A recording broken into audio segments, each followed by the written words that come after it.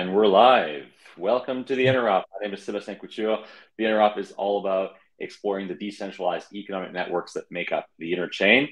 And today I'm here with Hyung Lee, who is the CEO of Crescent Network. Hey, how's it going?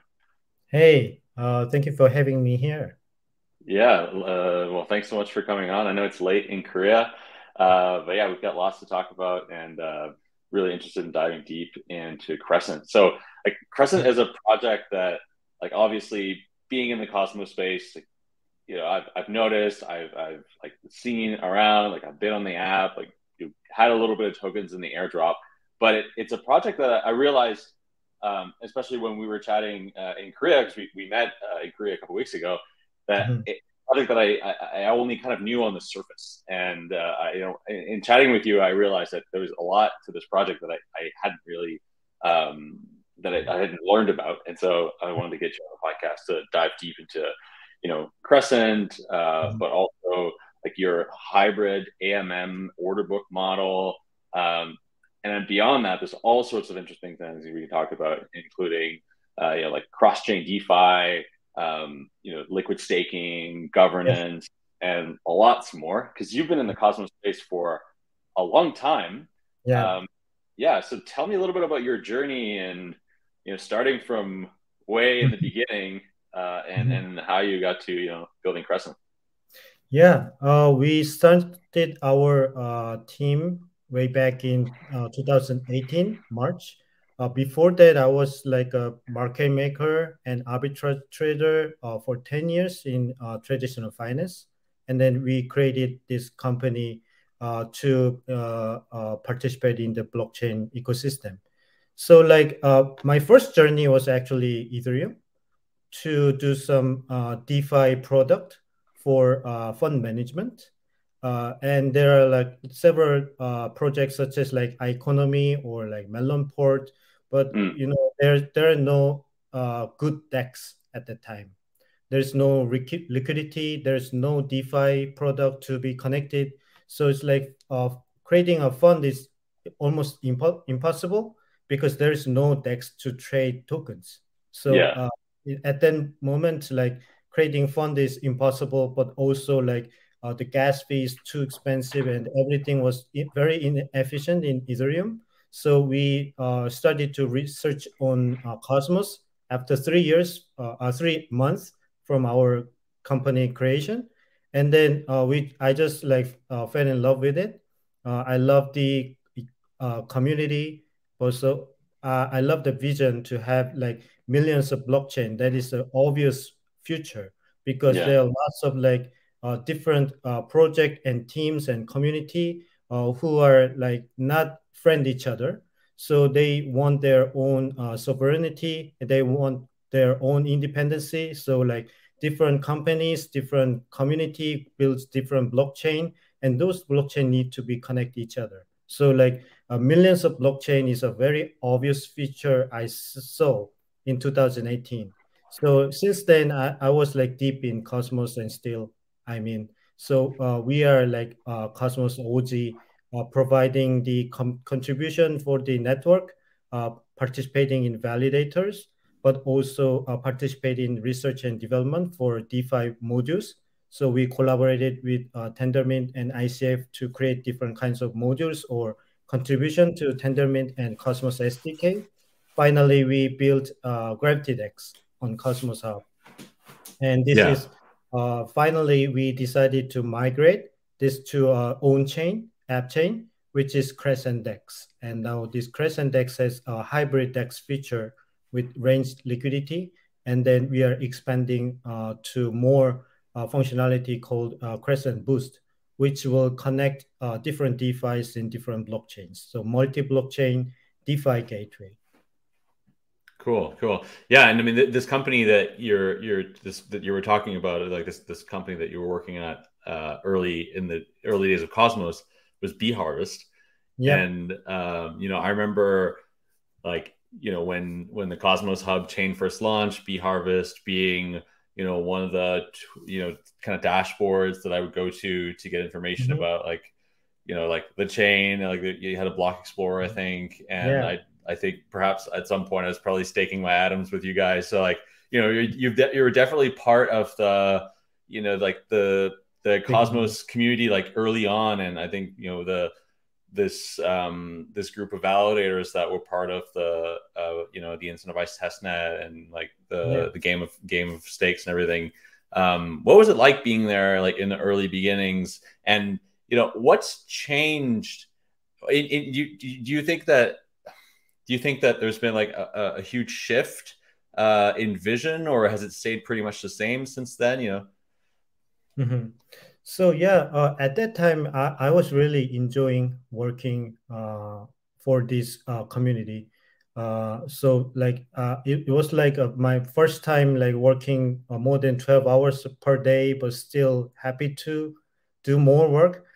So I was more like a get into this community, talk about the future of Cosmos and participate in many activities. So like still nowadays, if I see like those like OG people, uh, even though I met them like just one time, like say 3 years ago, still it feels very strange and weird, but it feels really good because we were in the same space, like virtual space 4 years ago. So like that is a very special moment for me. So that is very excited time. Yeah.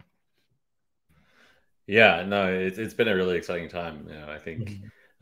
I think like Cosmos is definitely going through, has been through its paces.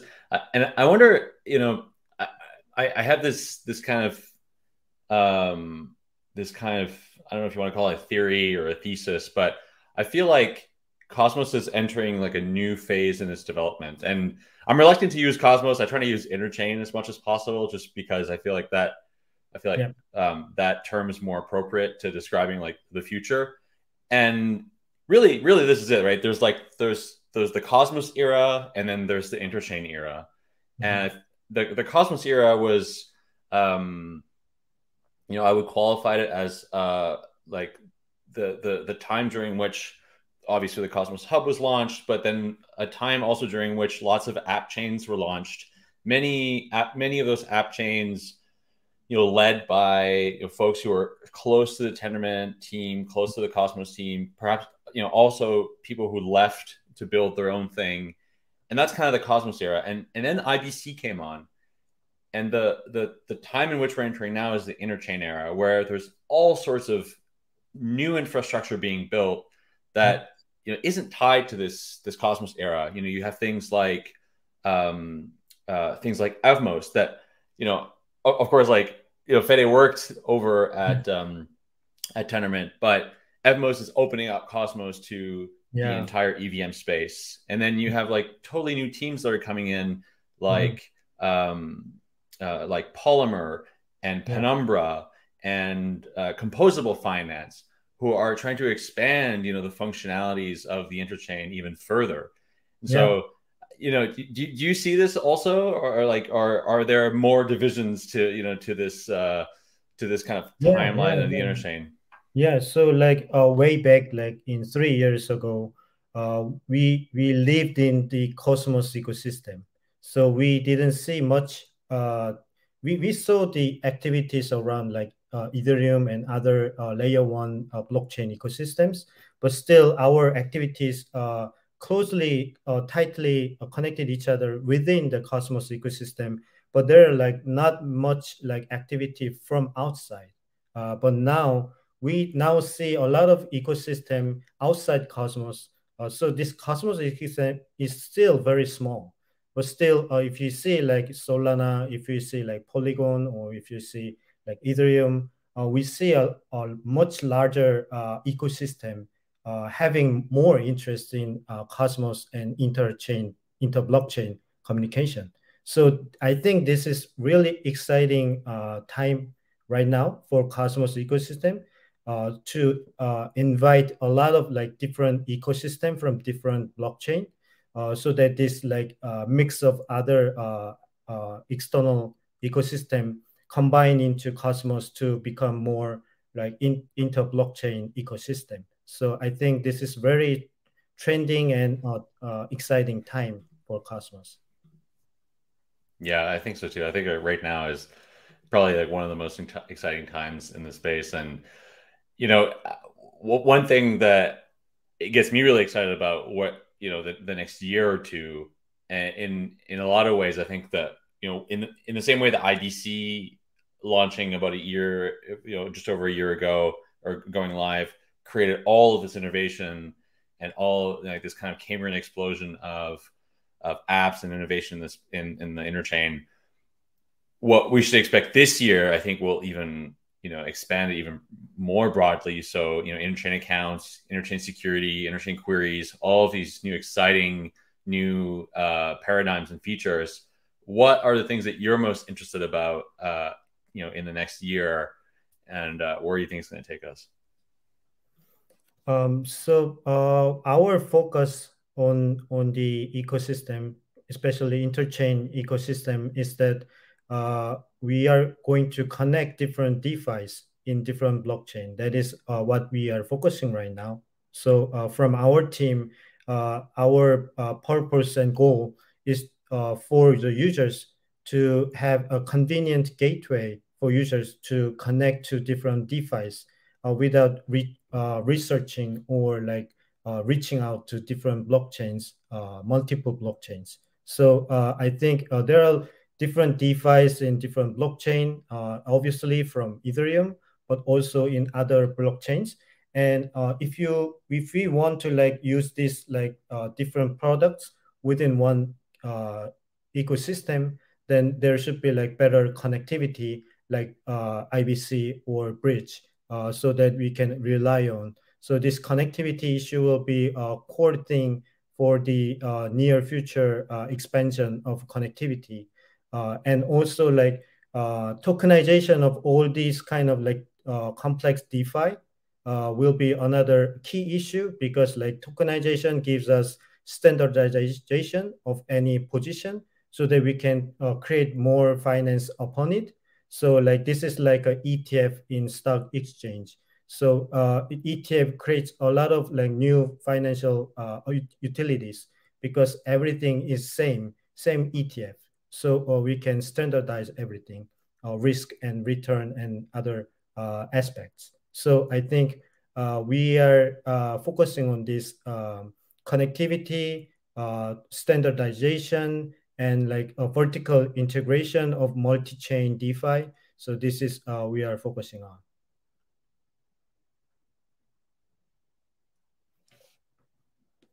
on. So you're muted, I think. Right. Sorry. So let's dive in. Let's dive into that. Crescent, I think I would describe it as a hybrid AMM and order book DEX. There's it turns out there's lots more to Crescent than just this very simple explanation. Talk about why what's the vision for Crescent, and what is it that why is it interesting to essentially merge this traditional market structure, which is an order book, and a more novel automated exchange mechanism, which like by all accounts was invented a couple of years ago, and why is that sort of the holy grail for building a DEX? So let me explain this as a historical context. So at first, before blockchain, there was order book. So most of the exchange in traditional finance, they use order book to trade different assets.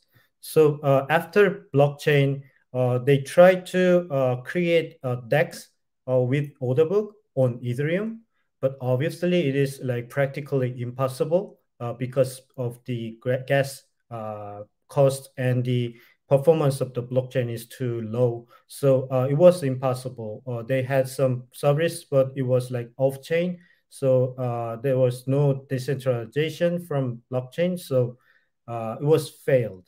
And then like 2020, this Uniswap came out to provide different kind of DEX utility. So it creates a different innovation, which is that it is I think efficiency of gas cost is not an important thing in this context, but that was the practical reason. But another reason is that the on the market maker order book side, market making was only participated from professional market maker. So this was very close competition within very big market makers, and they are having all the market share in the world, having this market making business. But this Uniswap AMM opens this like participation opportunity to anyone, so that if you have any like Ethereum and other assets, then you can just deposit into pool to get this like trading fee from these participants. So you can become an exchange itself. So like Binance, if you see Binance, and the Binance is the exchange, Binance gets all the trading fee, and then it can be a little bit shared by market makers, but still individual participants cannot participate on this activity. But in Uniswap, Uniswap itself is not an exchange. Exchange is like liquidity provider who are taking all the transaction fee. So they're getting revenue from their providing liquidity. So this is like a democratization of market making participation to the world, so that anyone can participate in this activity. But still, this AMM functionality has a very restricted freedom for market makers to participate in the market, because this constant product model restrict users to provide liquidity with a predefined algorithm. But the order book provide maximized freedom for market maker to provide liquidity with their own strategy. So this is like big difference for this freedom. So order book has a good point about the freedom of market maker strategy, and AMM has a advantage to open this participation for the users.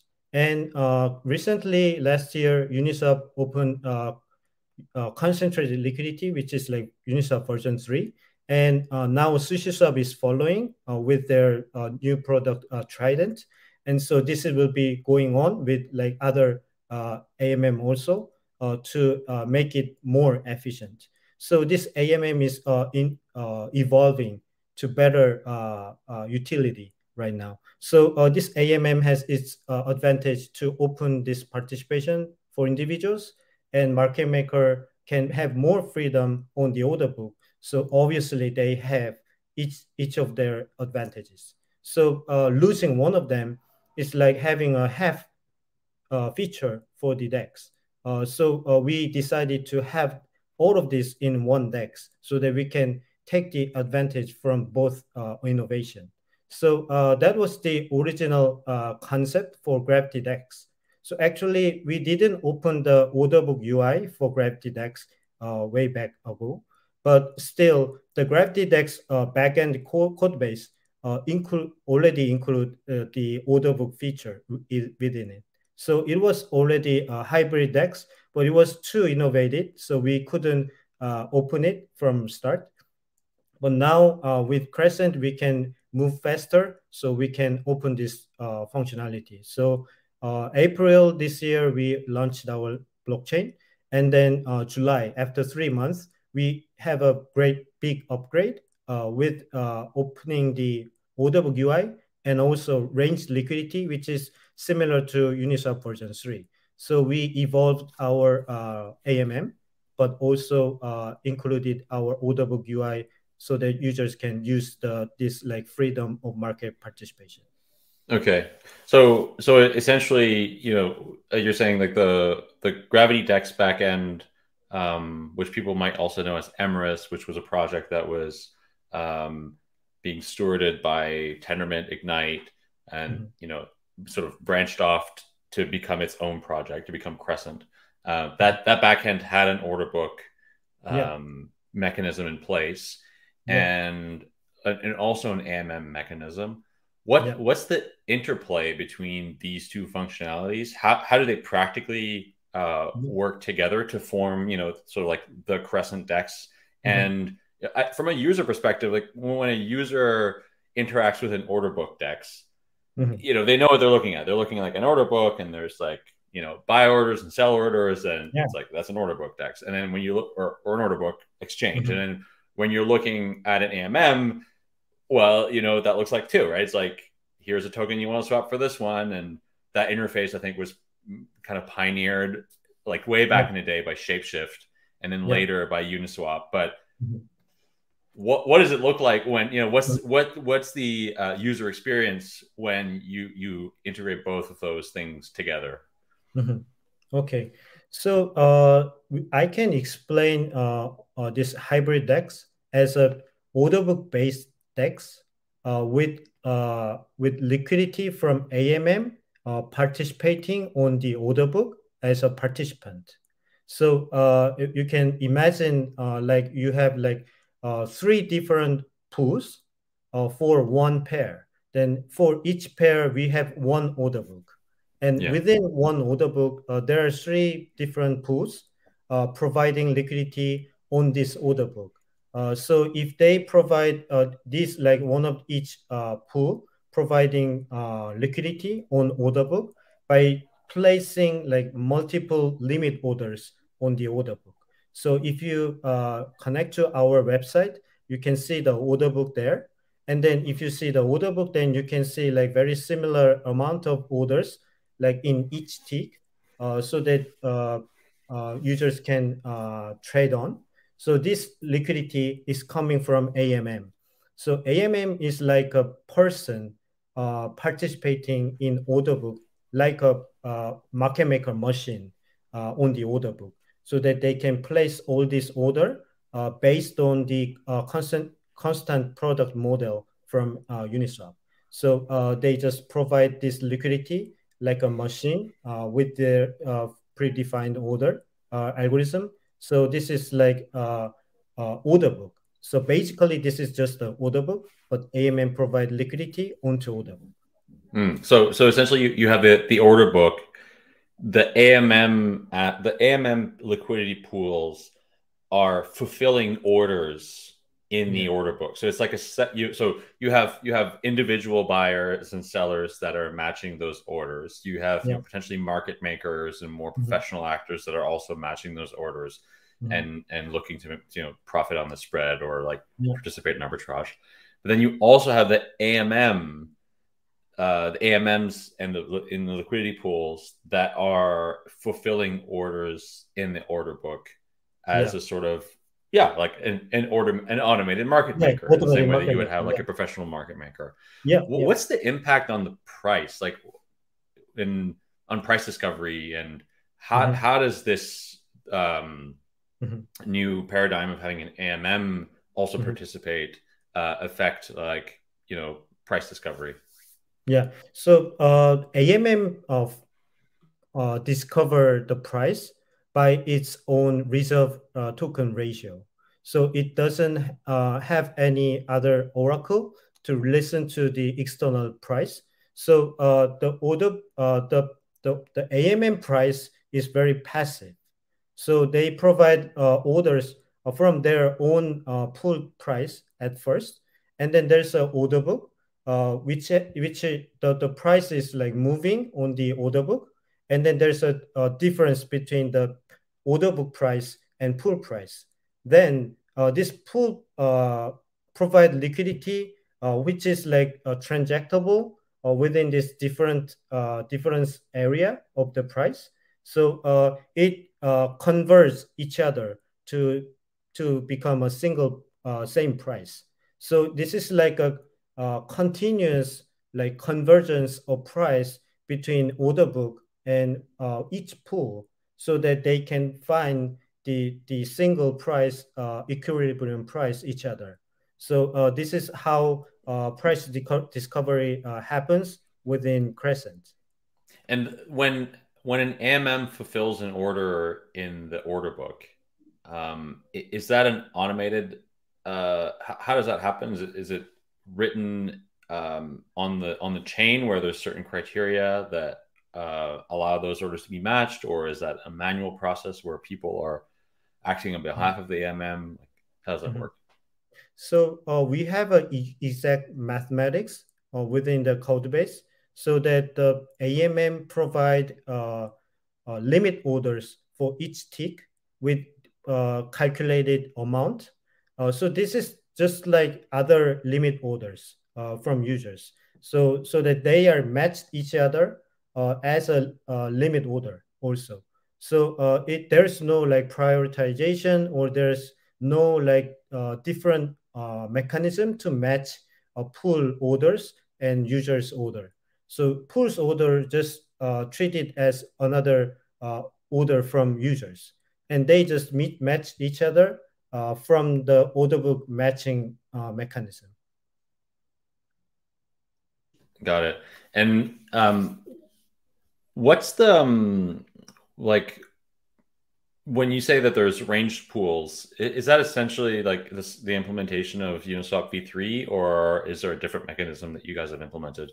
So the mathematics behind it is almost same, but the difference is that it is acting on the order book, so their liquidity is provided onto order book. So that is a difference, but the mathematics can be similar. Okay, understood. So you guys wrote this post about liquidity and efficiency, and I'd like to get your thoughts about how this makes liquidity more efficient, and if this is a model that will be adopted by, like, if there are clearly more efficiencies with this model, do we think that other dexes will also adopt this hybrid model? So if you see like different AMM in Cosmos, we can see the farming rewards starting from like 30% to even like more than 100%. So this is what LP is demanding right now. But if you see like Uniswap with concentrated liquidity feature, the basic pool for Ethereum versus USDC pool, they have like less than 10% APY.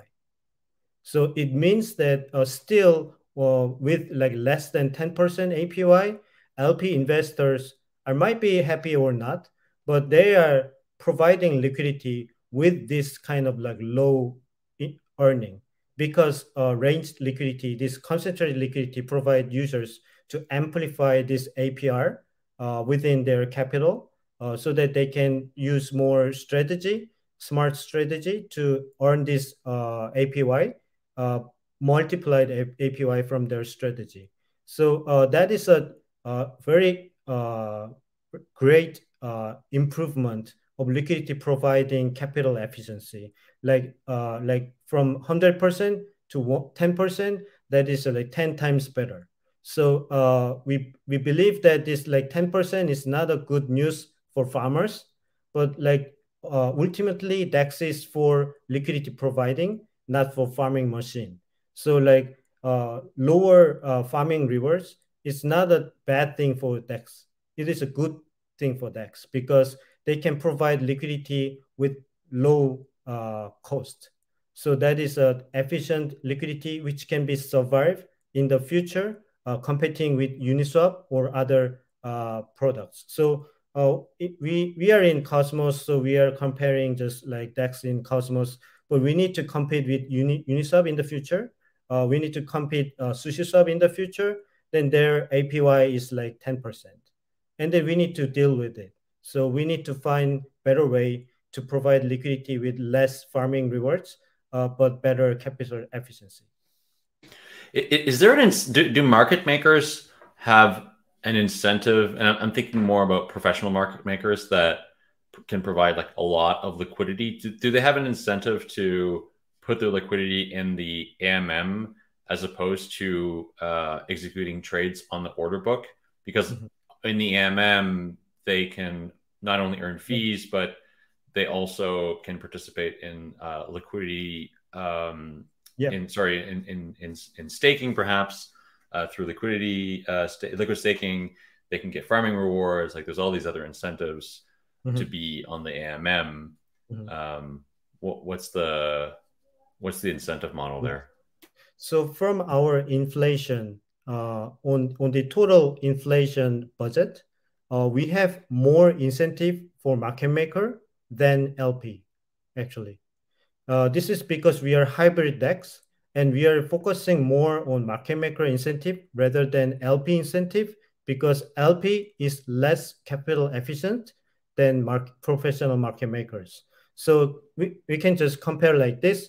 If a market maker place like limit order of 10K within 0.5% price difference spread, then that is like a 4 million basic pool TVL, same liquidity provided.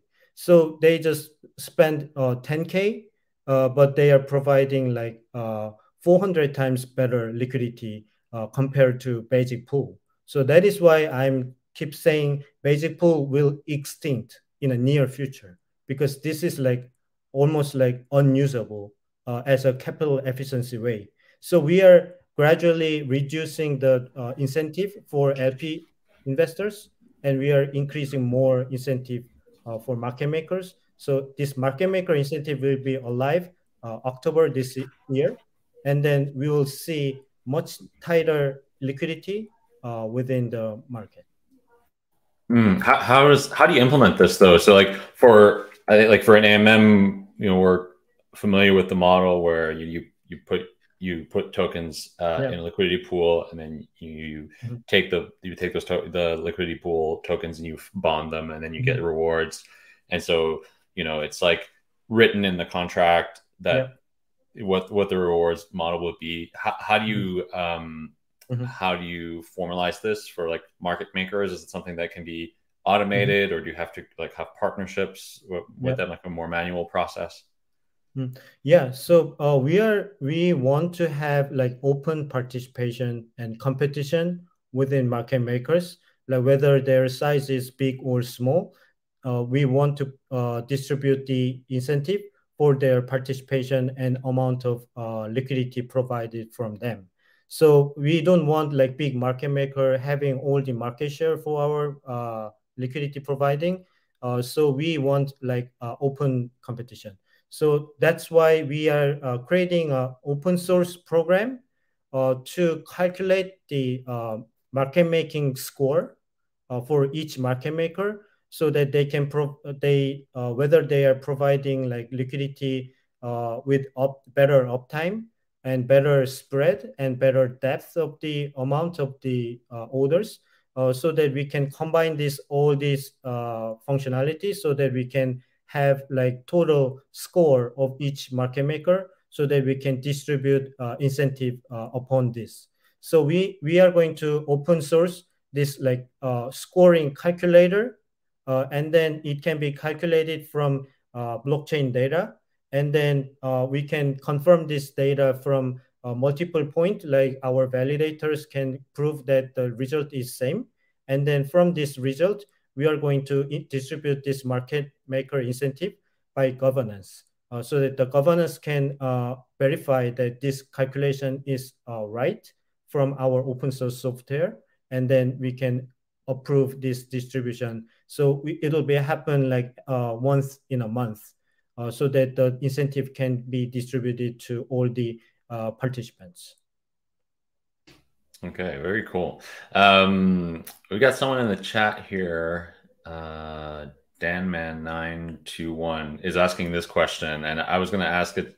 I had it in my notes here, but basically, like I was thinking about, in Ethereum, I think most people, and certainly myself, like don't use DEXs. Yeah, I don't use Uniswap or SushiSwap. Like I just go to CowSwap or Paraswap, and because I know that those products are allowing me to get the best price, and they're pooling liquidity from all sorts of different pools. And in the case of CowSwap, like it has the added benefit on Ethereum of being MEV resistant.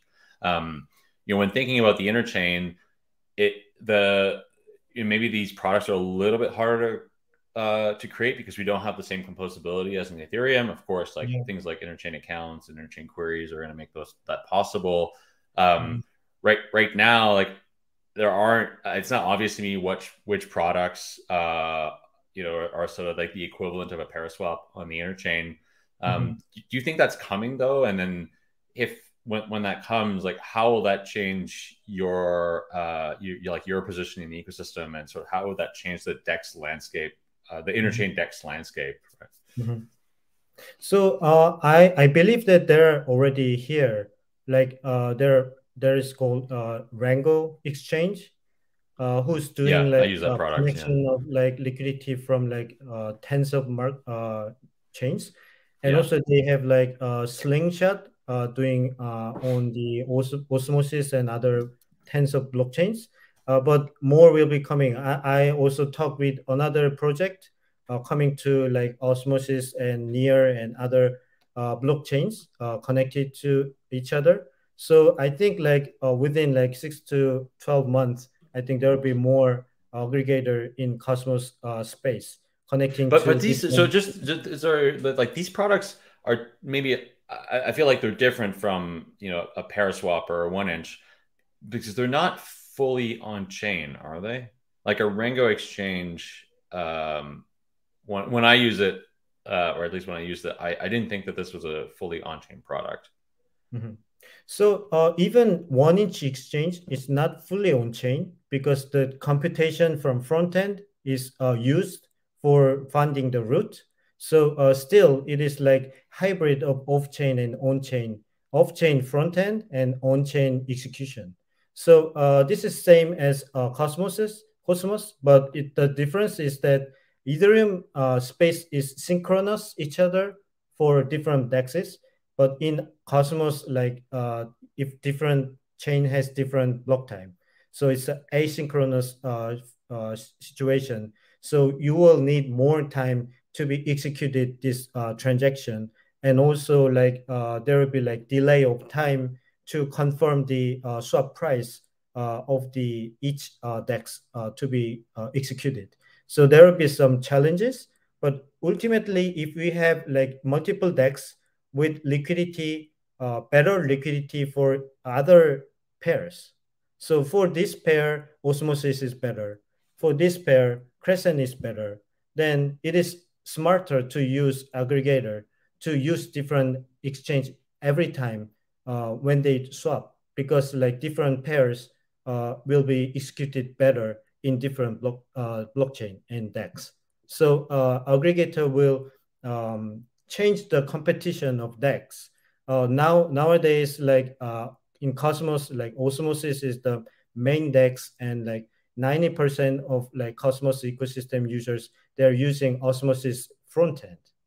But in the future, like more than half of the users will use aggregator rather than Osmosis, so that other DEX like Crescent or Chain or Kujira or any other DEXs, new DEXs, can have opportunity to compete with Osmosis, because this front end is shared each other from this aggregator. So that if you provide better liquidity, then you don't need to invite users to your front end, because you already provide your liquidity well, and then this will be connected from aggregator.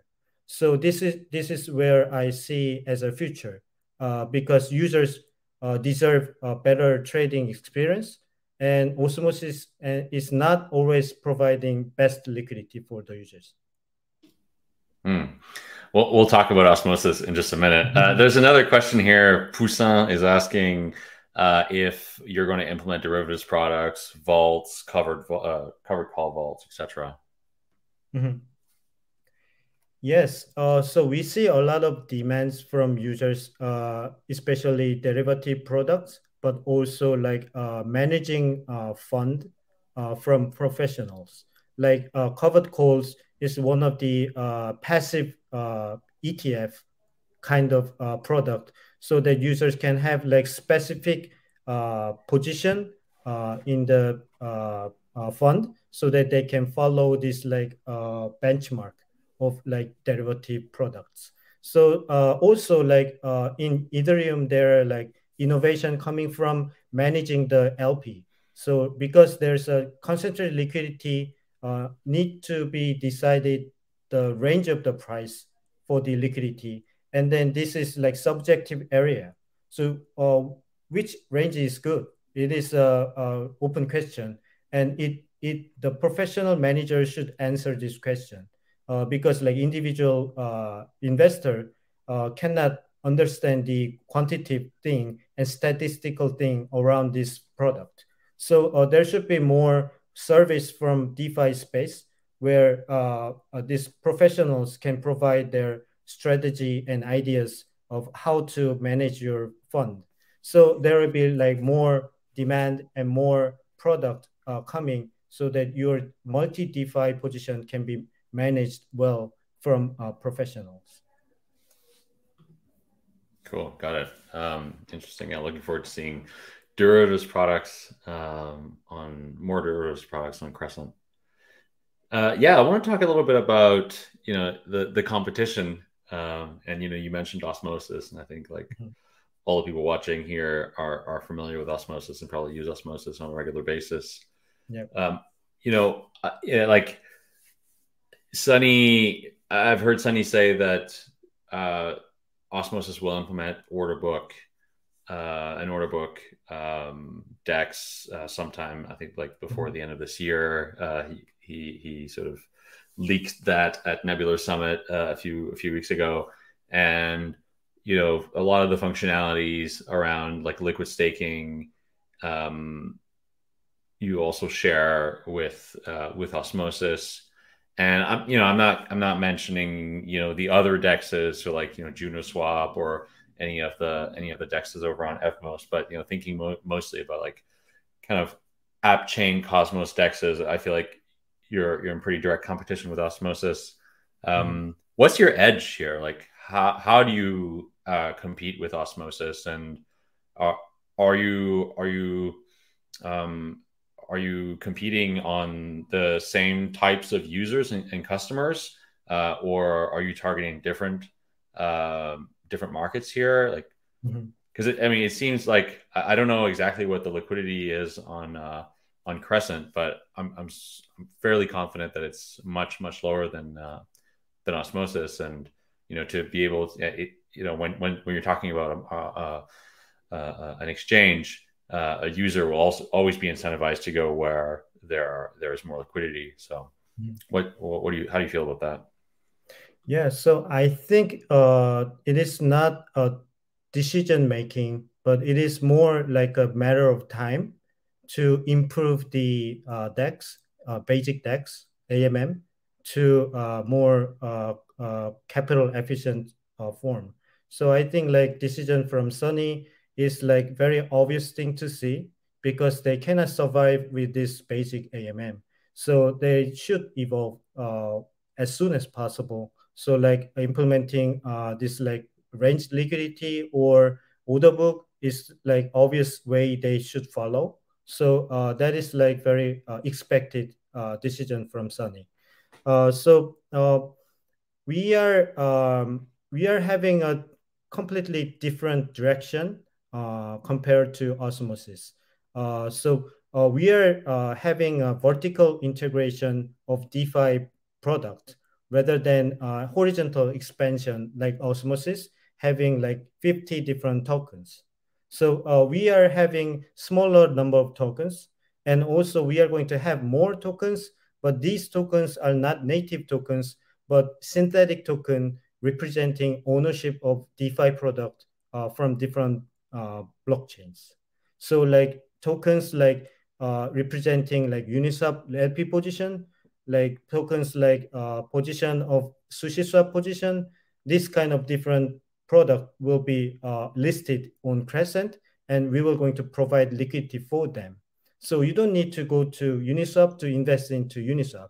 You can just buy this Uniswap token in our Crescent, then you can passively invest into the LP position. So and then we can make this fungible token to be used as a DeFi product, so that you can collateralize this synthetic token to lend more tokens or leverage your position. So this is called a Crescent Boost. So this is like a in United States, the exchange have trading volume of 1/3 of trading volume coming from ETF. So these are synthetic tokens, and there will be more and more synthetic token to be traded in blockchain. now this is almost zero right now, but we believe that there will be like more than 1/3 of trading volume coming from ETF. So we are targeting this market. We are creating a fungible token for different DeFi product, and then we provide liquidity for this because we have better technology and financial analysts within our team, so that we can provide more capital efficient liquidity for these complex financial assets. So we are expanding this area, which is I explain it as a vertical expansion rather than horizontal expansion. But right now we are like also approaching a little bit of horizontal expansion. So we are reaching out to new project, not existing project, which is already in osmosis, but this like new project which will launch their mainnet in the near future. So we are reaching out to this team so that we can have like main liquidity within Crescent, so that we can provide like main liquidity for this like newly launched project. I believe that we have like more than 100 project in Cosmos. Like we will have like 300 more in next year, and then there will be like thousands more next year. So we believe that in the future we have more chance to recruit more liquidity from new project. So we are approaching that. So we are now currently like starting our business development. Actually, we were developing our code base until now, but now we are starting our BD. So you mentioned that you mentioned that Crescent positions itself as an exchange where one will be able to trade more like synthetic tokens, but from other chains. So things like Uniswap LP tokens and things of that nature. Not so much native tokens like in the way that Osmosis allows you to do that. Yeah. That requires a ton of integration and interconnectivity with other chains that may also exist outside of the reach of IBC. And so one of the things I wanted to talk about here, because I know that you guys have implemented assets, bridged assets through Axelar. I wanted to ask you about your vision for cross-chain bridging in the next couple of years, and how you think that's going to evolve, and what is the role of companies and projects like Axelar in ensuring that like liquidity can move between chains without risk. Less than a month ago, like we had the Nomad hack that has left quite significant dent in Evmos and in that community. It's been very detrimental to that community. Like bridge hacks have been happening since there were bridges. Are we going to look back 5 years from now and look at bridges as like this kind of blip of time where we didn't have the right protocols, and like thankfully that's behind us? Or are we going to continue to rely on bridges to provide liquidity, cross-chain liquidity? Yeah, so I have bright future expectation about connecting different blockchain. So I believe that like IBC or expansion of IBC will connect most important blockchain within 2 years. So that is a very positive future. So like after 2 years, like we don't have any worry on IBC right now. So we are connecting different blockchain. Maybe IBC transfer can be delayed, but we don't worry about the fund, because like IBC created this like ultimate trust between connecting different blockchain. And like bridges have different applications, and they're always like upgrading their functionality, like fixing the code base, and then this is like done by humans, and like humans make mistakes. That's unavoidable fact.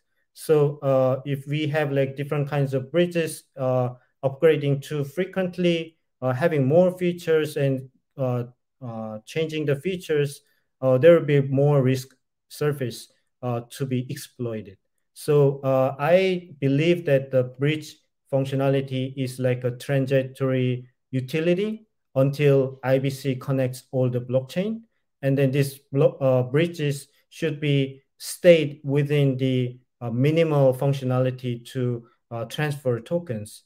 And then they shouldn't like upgrade every month, because like when they upgrade one time and then the users are having tokens within like tens of chains, and these chains should review all these upgrade for these bridges, and it's almost impossible.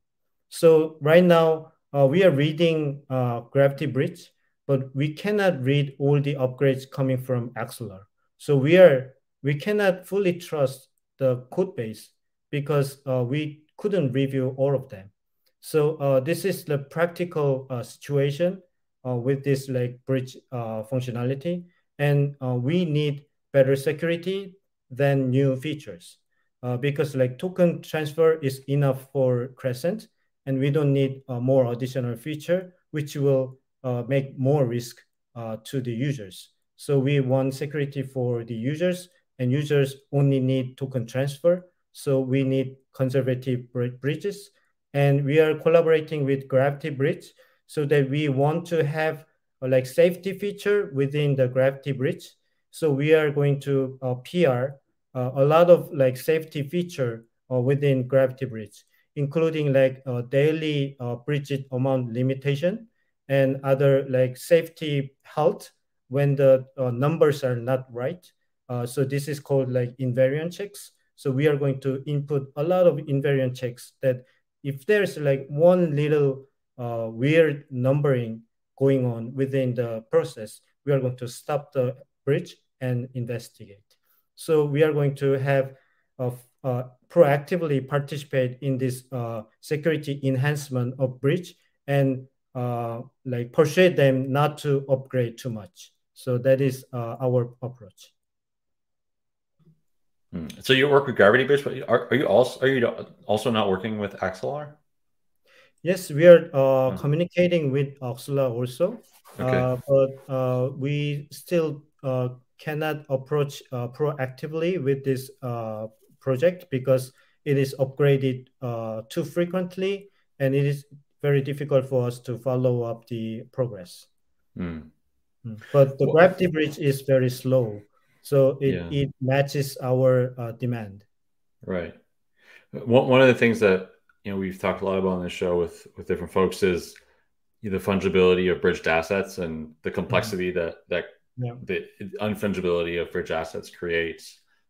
Especially for an exchange where you'll potentially be listing lots of different bridged assets. Osmosis have gone one way and decided to put forth like one canonical bridge asset, and at least on their main front end, and perhaps on the secondary, like a frontier front end, they would have other bridged assets.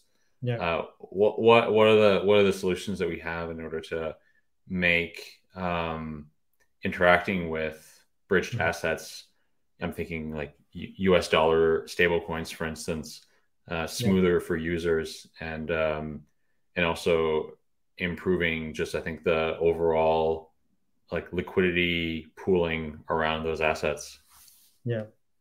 So I believe that the responsibility of interchain DEX is to provide liquidity for trading different assets, especially coming from different bridges also. So we believe that our purpose of our DEX is to provide trading infrastructure for trading assets from different bridge, including Gravity Bridge and also Axelar. And then also there will be more stable coins come within the ecosystem, maybe like USK from Kuzera or IST from Agoric. And those tokens should be traded in one place so that users can swap different tokens within one space. So we are providing that infrastructure. So Crescent DEX will never making one bridge as a prime resource, but we are going to provide as many options as possible for users, so that any users can come to Crescent to swap their assets to different similar assets. Cool, cool. I'd like to switch gears a little bit and talk about governance, and particularly like I noticed that the Crescent only has 50 validators, which for a Cosmos chain is quite unusual, because you usually have like more than 100. Mm-hmm. And also that new validators are approved by governance.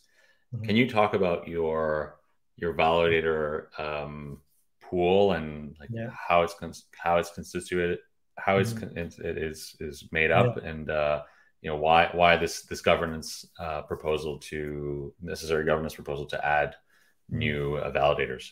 Mm-hmm.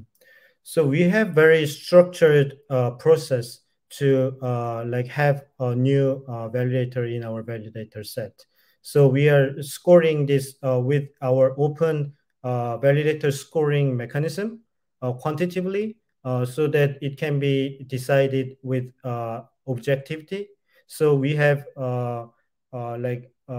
submission of participant from validators. Now I think like this month we have like 20 something more validators submitting to participate on our network, and then we compare these validators with our open scoring rule, so that we can choose I think it was 3 validators, and then we have a discussion within the community whether which one is the best fit for our chain, and then we have a governance to vote one of 3 validator from community. So, and then this existing validator cannot vote on this, so only holders can participate in this voting, and then holders will finally choose one validator who will be included in our list. So we have very structured and fair participation methodology, and the reason for this is that first of all 15 validators and 150 validators seems like a big difference, but if you see the power distribution, top 30 validators have more than 80% of power already.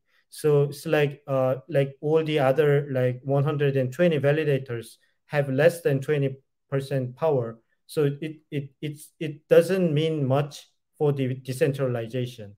But our validator set has a same validator power, so that equal power for each validator. So the power is more evenly distributed compared to Cosmos Hub or other blockchain, where top 3 has much more power than top 4 to top 10.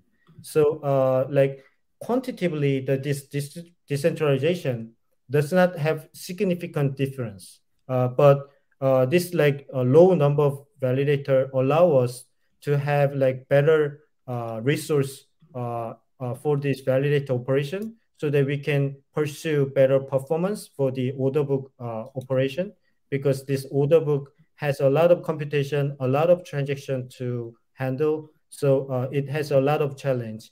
And before we upgrade improve our Tendermint core, this challenge is real and practical, because we need to handle 1,000 transactions or more for each second, and it is impossible with this existing Tendermint core. So until we have better Tendermint core improvement, we need to make this validator set as low as possible. Any thoughts on this question here on potential censorship and front running? I think for a lot of people maybe who are looking at only 50 validators may seem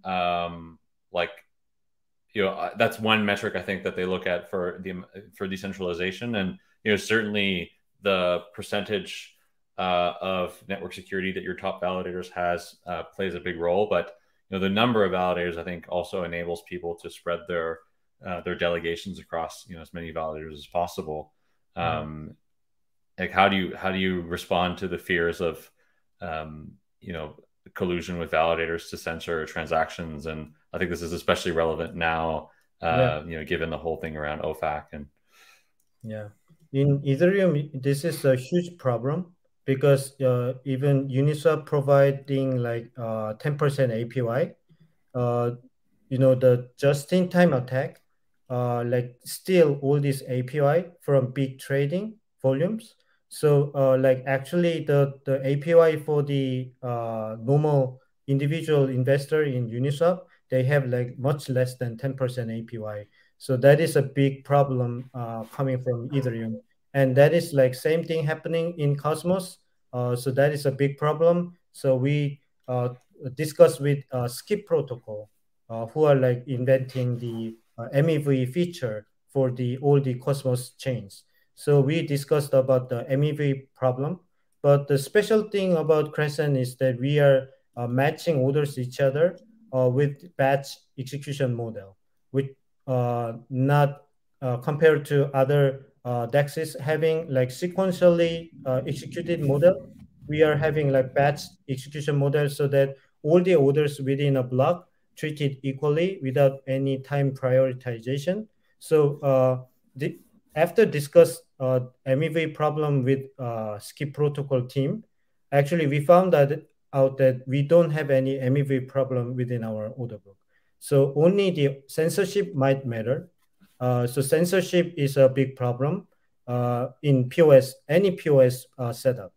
So we are creating a monitoring system within our team so that we can report like statistical evidence of censorship or like a transaction manipulation from validator so that we can provide this statistical evidence so that the probability of manipulation from this validator is too high so that we cannot risk to have this validator in the future.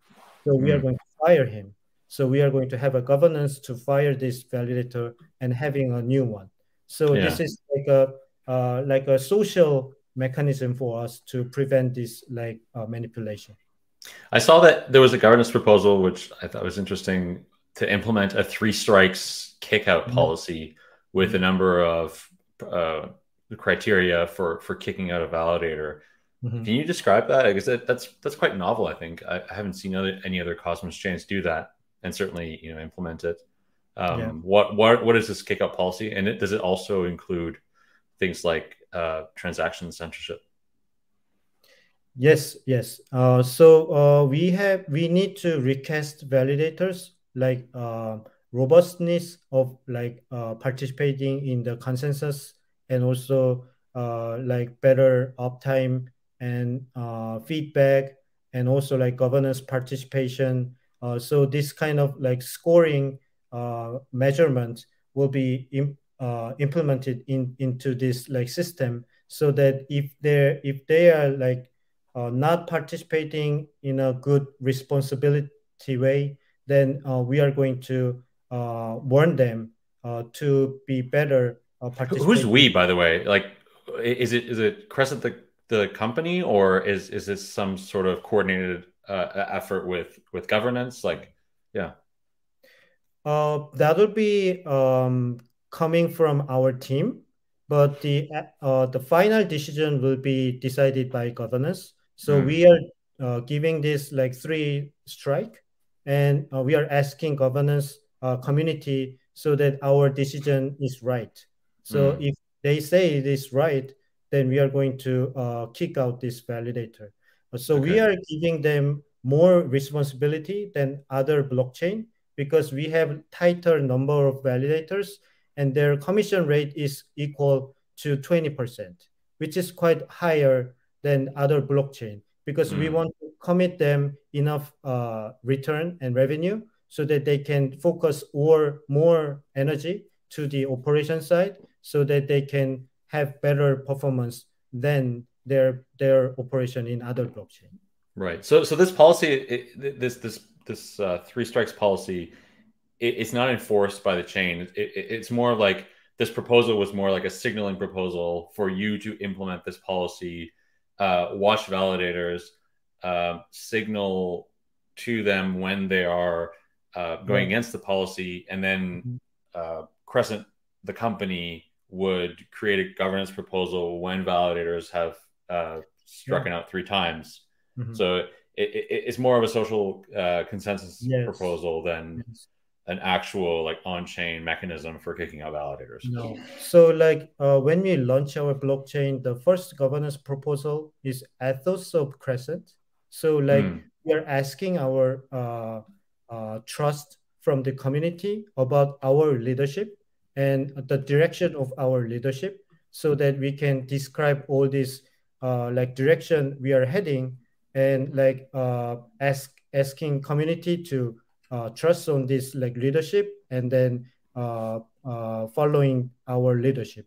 And then we have like this kind of like validator setup, which is also like a very like a abstract constitution of how to operate this like validator set. So this is more like a social engagement from our team, so that we can have better communication with community, what we are thinking of, and where we are heading to. So we are like trying to have more communication and more detailed direction to the community, so that we can let them know in advance before we are acting further. And we want to ask community about the opinions before we decide further. So this is how we communicate to community. Cool. Yeah, it's cool. I think it's like a cool approach to, creating a very engaged and responsible validator set. In terms of the number of validators, and then concentrating, like I think this is like a problem in a lot of Cosmos chains, right? Like you have a concentrated amount of validators at the top. Crescent is no different. I think like Dokia Capital is like first there, and they have like 8% of the chain, and then the second one also has like 8% or more than 5%. And I think when I was in Korea, I think I heard someone telling me about some chain adopting a mechanism where they would cap the percentage of a chain that a validator could have by some sort of mechanism. I don't know if you've heard of this or if you're familiar with attempts to do that, but I certainly think that that's something worth exploring. So from our validator set, we are distributing equally each other for the validator. So Dokia has like a little bit more because they have their own delegation, but like from liquid staking users, the staking is evenly distributed to validators. So like all these 12 liquid staking having the same power. So like maximum decentralization within this 12 validator.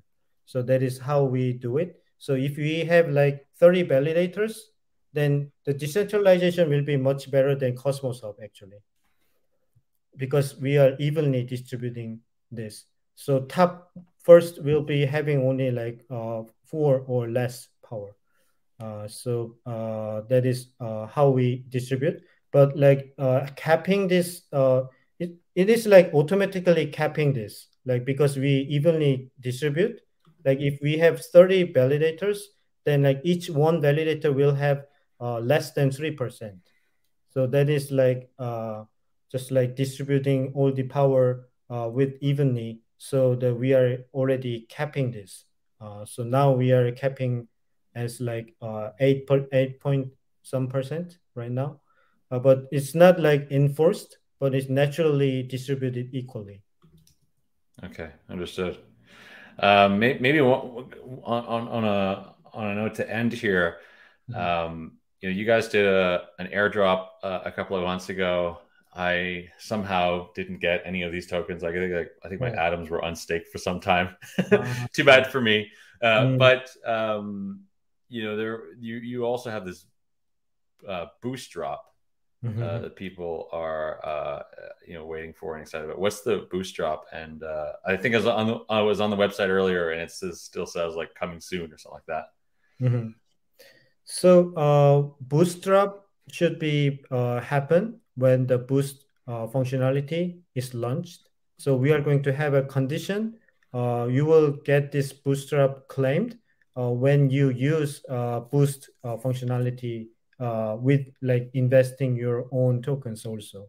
So it will be more like a little bit harder condition for you to claim this bootstrap, but still the bootstrap will be very exciting for all the users to participate in this new functionality connecting to different DeFi's in different blockchains. So I think it'll be a great timing. And then I think more detail will be announced in the Cosmoverse this year, September. So like end of September, there will be like little bit of detail about Bootstrap. And then like we are going to launch this Boost October. So I think at that time you will see better detail. Cool. Well, I guess I'll see you in Colombia at Cosmoverse. Yeah. Very excited for that. Yeah. Yeah, thanks so much for coming on and widening my understanding of Crescent.